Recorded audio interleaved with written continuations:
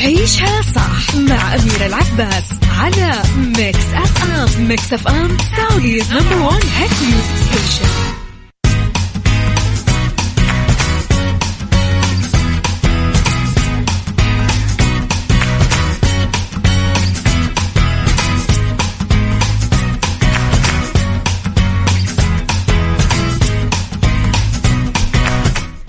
يسعد لي صباحكم ويا اهلا وسهلا فيكم. تحياتي لكم وين ما كنتم، صباحكم خير من وين ما كنتم تسمعوني. ارحب فيكم من وراء المايكل كنترول أميرة العباس بيوم جديد، صباح جديد، حلقة جديدة ومواضيع جديدة في ساعتنا الأولى.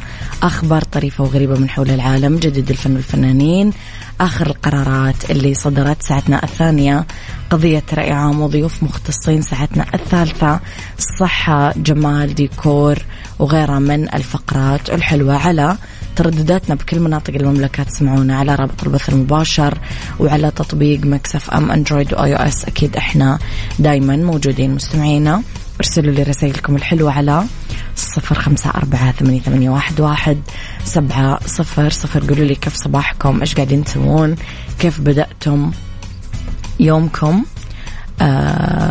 وإيش راح تسوون اليوم، إيش خطتكم، إيش الترتيبات.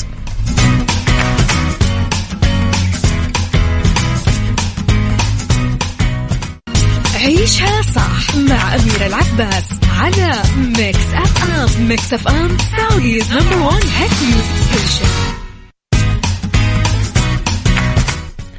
استقبل معالي وزير التعليم الأستاذ يوسف بن عبد الله البنيان اليوم سمو الأميرة هيفا بنت عبد العزيز بن عياف المقرن سفيرة خادم الحرمين الشريفين لدى مملكة إسبانيا في مقر الوزارة بالرياض.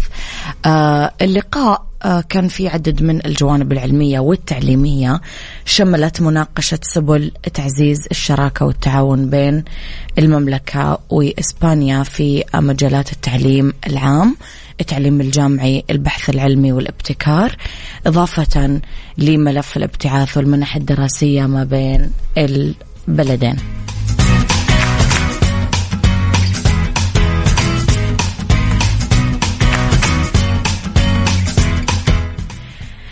صباح معطر بالأشواق، ينثر عبيره على الأحباب وينعش القلب الخفاق. لو أقدر أخبيه أوكي نغير الطريق، نعيد من الأول. صباح معطر بالأشواق، ينثر عبيره على الأحباب وينعش القلب الخفاق. لو أقدر أخبيه جوا الأهداب. لأسرة ميكس أف أم وللمستمعين والمحمد سالم وتركي النقيب، صديقكم خالد بن مسعود. الله يا خالد، وش الصباح العليل هذا؟ واحد يقول عطيت جدي يشوف صورة بجوالي، قال مو بواضحة، قلت له كبر عشان توضح، قال جدي الله أكبر. يسعد صباحك يا عبد الملك.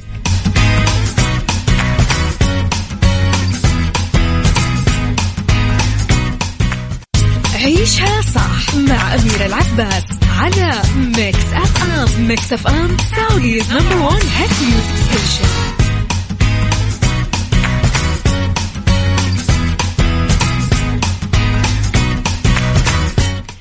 لجوي أووردز 2024 الموضوع اللي شاغلنا والحدث الأحلى في الأيام الماضية. منح حفل صناع الترفيه جوي أووردز 2024 جائزة خاصة باسم زعيم الفن العربي للفنان المصري عادل إمام عن مشواره الفني الطويل.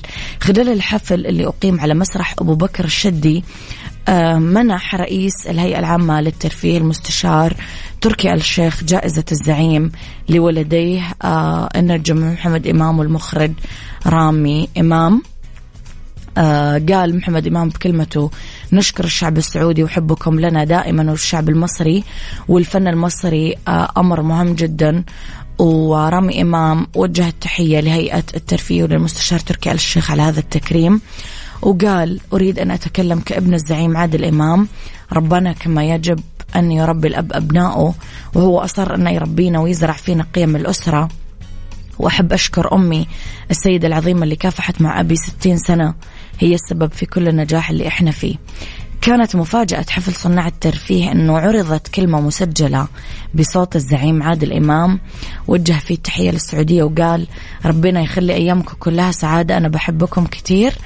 وخلال لقاء مسجل للمخرج رامي إمام قبل بدء الحفل قال: بتصريحات عن الوضع الصحي للزعيم عادل إمام، وقال أن الزعيم قرر يتفرغ للحياة الأسرية معنا ومع الأحفاد. يعني هذا الخبر يجي تأكيد على اعتزال الزعيم عادل إمام للأسف للفن. احنا كنا مستنين يعني ينزل لنا مثلا عمل برمضان أو يعني أوكي.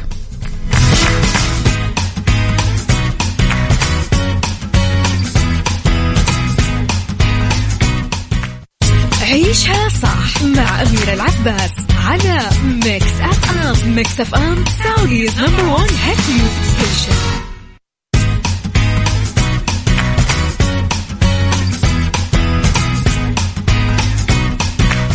ليه فنان قرر أنه يحول باص أو حافلة ركاب قرر يحولها لمسبح؟ فنان فرنسي حول حافلة قديمة لمسبح كبير.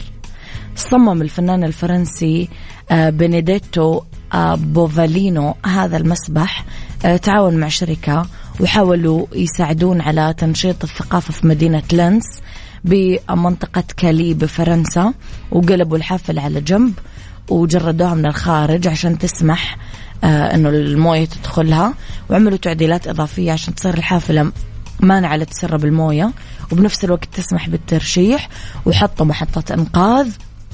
الفنان ما اكتفى بهذه التعديلات، لا عمل نظام تدفئة لحمام السباحة ورفع درجة الحرارة من 27 و20 درجة مئوية عشان يساعد السباحين أنه يقدرون يسبحون في الظروف الباردة بشمال فرنسا.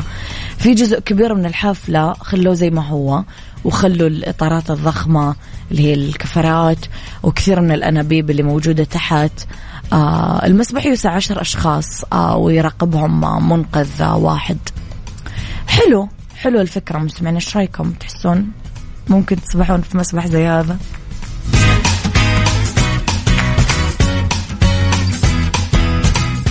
عيشها صح برعاية ريبون، الماركة الرائدة في أجهزة العناية الشخصية والأجهزة المنزلية. عيشها صح برعاية ريبون، الماركة الرائدة في أجهزة العناية الشخصية والأجهزة المنزلية.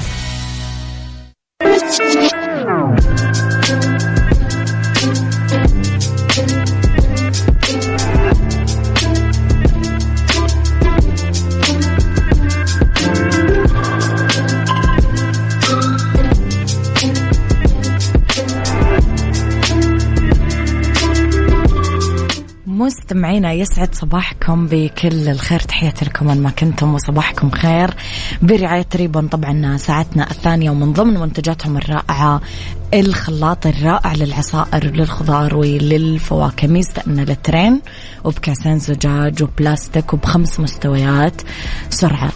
أما عن ساعتنا الثانية مستمعينا فاختلاف الرأي فيها لا يفسد للودي قضية، ولولا اختلاف الأذواق أكيد لبارة السلع. دايما توضع مواضيعنا على الطاولة بالعيوب والمزايا، بالسلبيات والإيجابيات، بالسيئات والحسنات، تكونون أنتم الحكم الأول والأخير بالموضوع. وبنهاية الحلقة نحاول أننا نصل لحل العقدة ولمرباط الفرس. في التخلي تجلي. ودعنا سنة من حياتنا ومرينا يمكن بحاجات كثير بتبقى بذاكرتنا، واستقبلنا وعطينا وخذينا وتعلمنا من تجربنا يمكن. بس السؤال الحقيقي اللي لازم ينطرح، هل احنا فعلا مستعدين نستقبل عام جديد؟ هل فعلا هذا الاستعداد حقيقي؟ عادة يفضل البعض أنه تبقى الأمور مثل ما هي، ما يحبون التغيير، يبقون بمكانهم، منطقة الأمان والراحة بالنسبة له، يتغير كل شيء بس يبقى هو. ما نقدر نقول إنه هو هنا لأنه صار هناك. الناس اللي تتشبث بالبقاء كل شيء راح يستمر بالحركة والتغيير إلا هم. والبعض الآخر لما تسأل عن أهدافه يقولك يا عمي خليها على البركة، يا عمي زي ما تكون كل شيء يجي من الله خير. وإحنا نقول إذا كان هذا اختياره وقراره فليكن، لأنه الواحد راح يبقى دايما بخدمة نوايا الآخرين اللي تستخدم لتحقيق أهدافهم هم ونواياهم هم. لأنه هو متوفر وبدون هدف. وبقوانين الفيزياء كما تقول حلقتنا اليوم، الفراغ لازم تملأ المادة أيا كانت، حتى بفراغ النوايا. قولوا لي إيش رأيكم؟ هل فعلا تحسون التخلي تجلي ولا لا؟ قولوا لي رأيكم على 0548811700.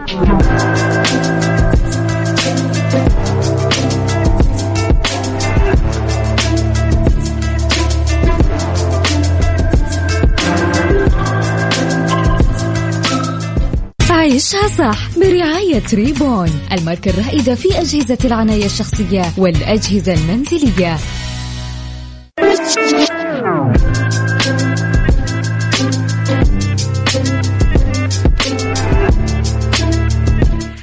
مستمعينا، في ناس يقولوا لك وش الفايدة أني أقعد أجلس أكتب أهدافي ونواياي أو أحددها؟ كل الأحداث حولنا تغير كل شيء.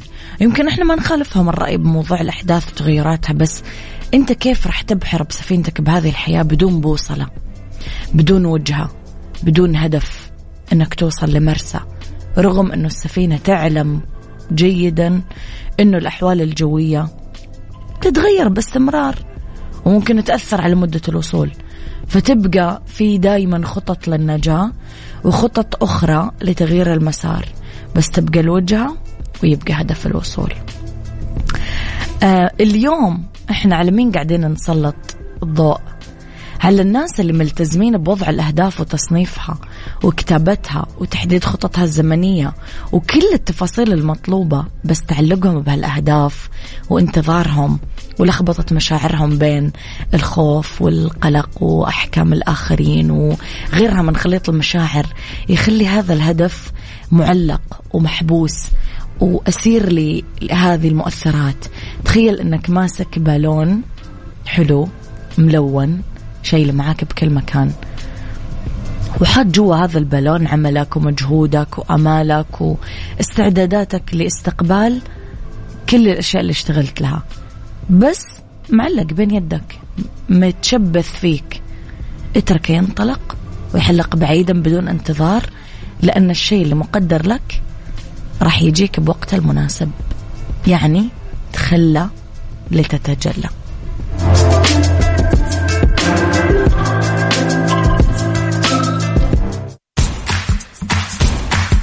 عيشها صح، عيشها صح لبداية سعيدة. عيشها صح، عيشها صح، كل يوم مواضيع جديدة، من 10 ل1 وضع كثير، صحة وجمال وأخبار مشاهير، على ميكس اف ام لا تروح بعيد. عيشها عيشها صح، على ميكس اف ام خليك قريب. عيشها صح، على ميكس خليك قريب. عيشها صح، على ميكس اف ام خليك قريب. على ميكس خليك قريب. الآن عيشها صح مع أميرة العباس على ميكس اف ام. ميكس اف ام سعوديز نمبر 1 هيت ميوزك ستيشن. بالدنيا صحتك ضمن عيشها صح على ميكس اف ام.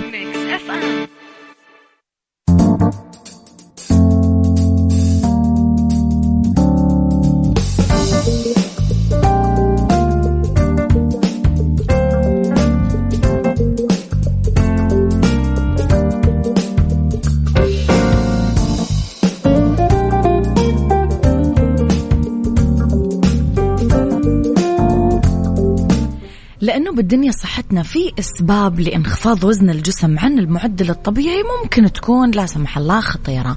وش انخفاض الوزن أو إنقاص أو نقصان الوزن؟ مصطلح يدل على نحافة الشخص البالغ ونقصان وزنه لأقل من نطاق الوزن الطبيعي والصحي. وبشكل عام يعني الشخص البالغ من نقصان الوزن إذا كان عنده مؤشر كتلة الجسم أقل من 18.5 كيلوغرام، مؤشر كتلة الجسم الBMI مقياس كويس لمعرفة إذا كان الشخص يعاني من نقصان الوزن أو النحافة المفرطة، لأنه يتم تقدير نسبة الدهون بالجسم على نحو تقريبي بالاعتماد على وزن الشخص وطوله. طبعا السمنة أو زيادة الوزن مخاطر صحية، كمان نقصان الوزن يخلي الشخص أكثر عرضة للإصابة ببعض المشاكل الصحية، ضعف المناعة، هشاشة العظام، تساقط الشعر. نتكلم اليوم على أسباب نقصان الوزن. أول شيء في أسباب وراثية، ممكن تاريخ عائلي للشخص، أيضا عالي وراثي. في أسباب مرضية مثل أمراض الجهاز الهضمي، مرض كرون، التهاب القولون، هذه اللي تعمل غثيان وقيء وإسهال فيصير فيه خسارة وزن. كمان مرض السكري أو فرط نشاط الغدة الدرقية. ممكن يكون الانخفاض المفاجئ أو الشديد بوزن الشخص يبين ويشير لمرض خطير لا سمح الله مثل مرض السرطان.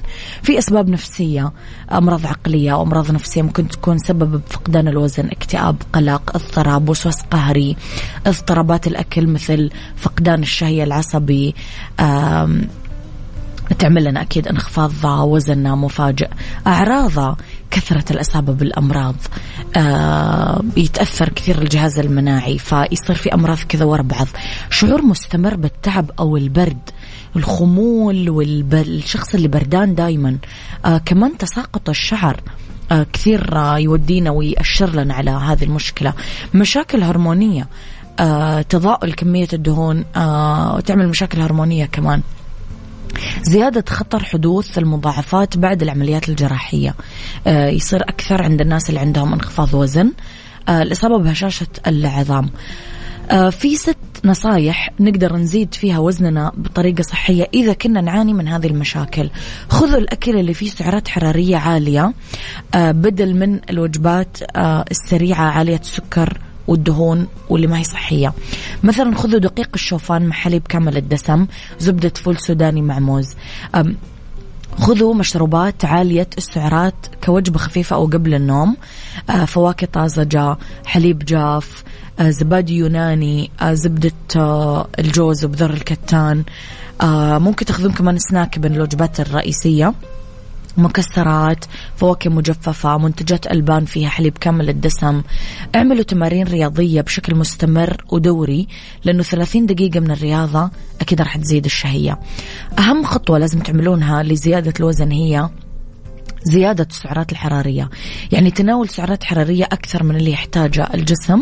وآخر شيء خذوا كثير بروتين، لحوم، أسماك، بيض، منتجات ألبان، بقوليات، مكسرات. هذه مكملات بروتين، بروتين مثلا مصل الحليب لأنه فيه كمية كافية من البروتين.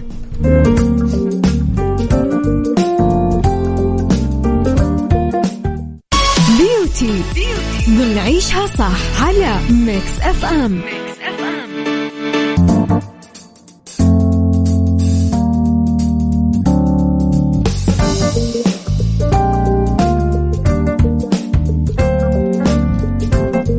مستمعينا، أحدث الأخبار كثير تحمس. قريب على أرض المملكة راح يتم افتتاح أول مدينة متكاملة بالعالم تصممت للعب وللحياة. كثير متحمسين لافتتاح القدية.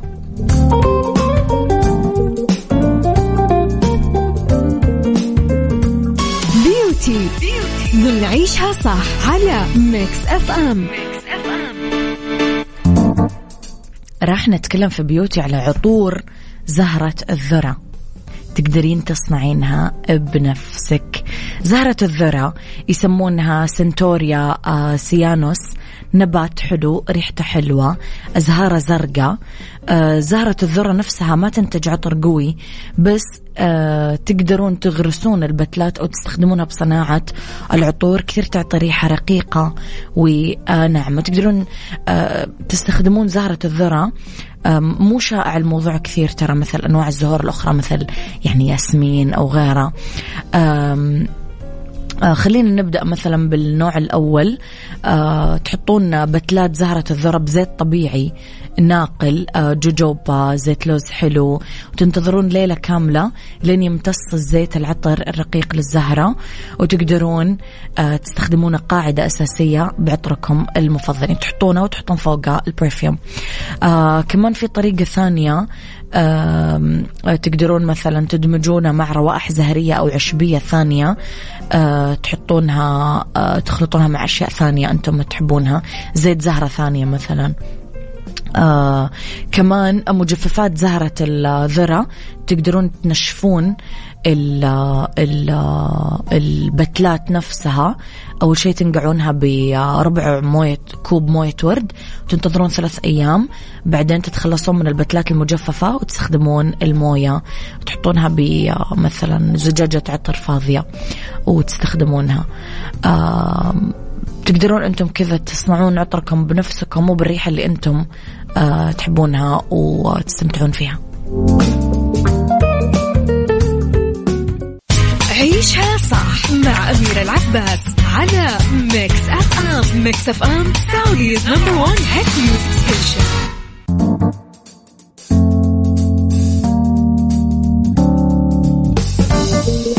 دراستنا اليوم تتكلم على تأثير صادم لدموع النساء على الرجال. جوي وأجوائي.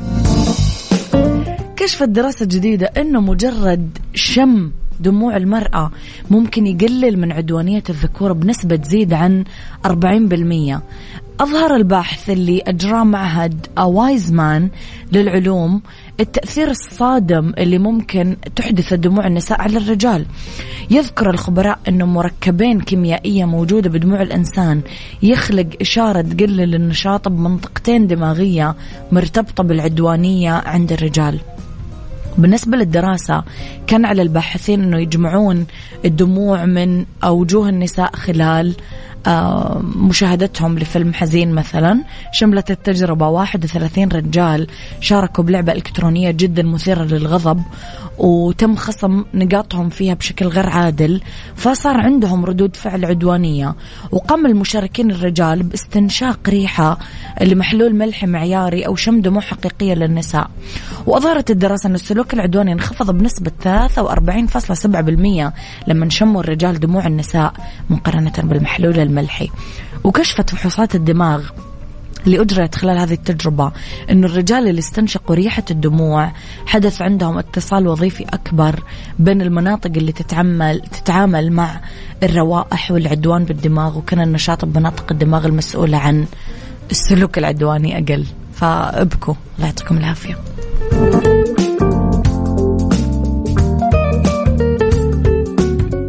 عيشها صح مع أميرة العباس على ميكس أف أم. ميكس أف أم سعوديز نمبر 1 هيت ميوزك ستيشن.